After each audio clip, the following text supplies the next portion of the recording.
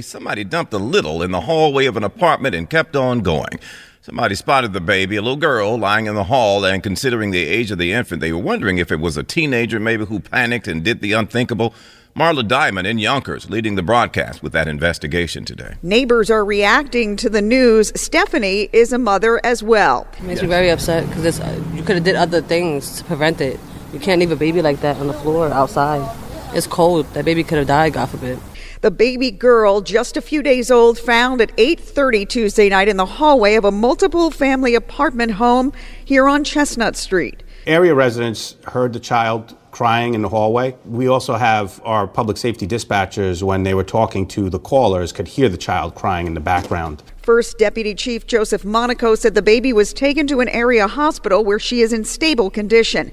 They are asking anyone with information to call or text, and they can do that anonymously.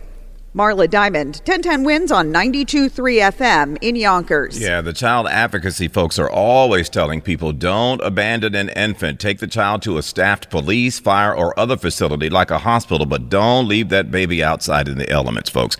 We'll keep you posted on the investigation.